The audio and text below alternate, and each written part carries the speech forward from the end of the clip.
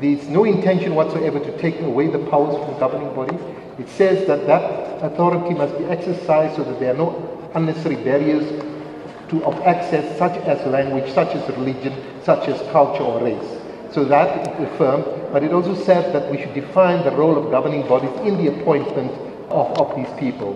The current situation is that the umbrella bill itself, the proposed bill, it's not even a bill, because it hasn't been referred to Parliament, it has been advertised for public comment. Thousands of submissions have been received. These are being considered, and indeed after we look at it, we will certainly refine it where necessary and refer it to Cabinet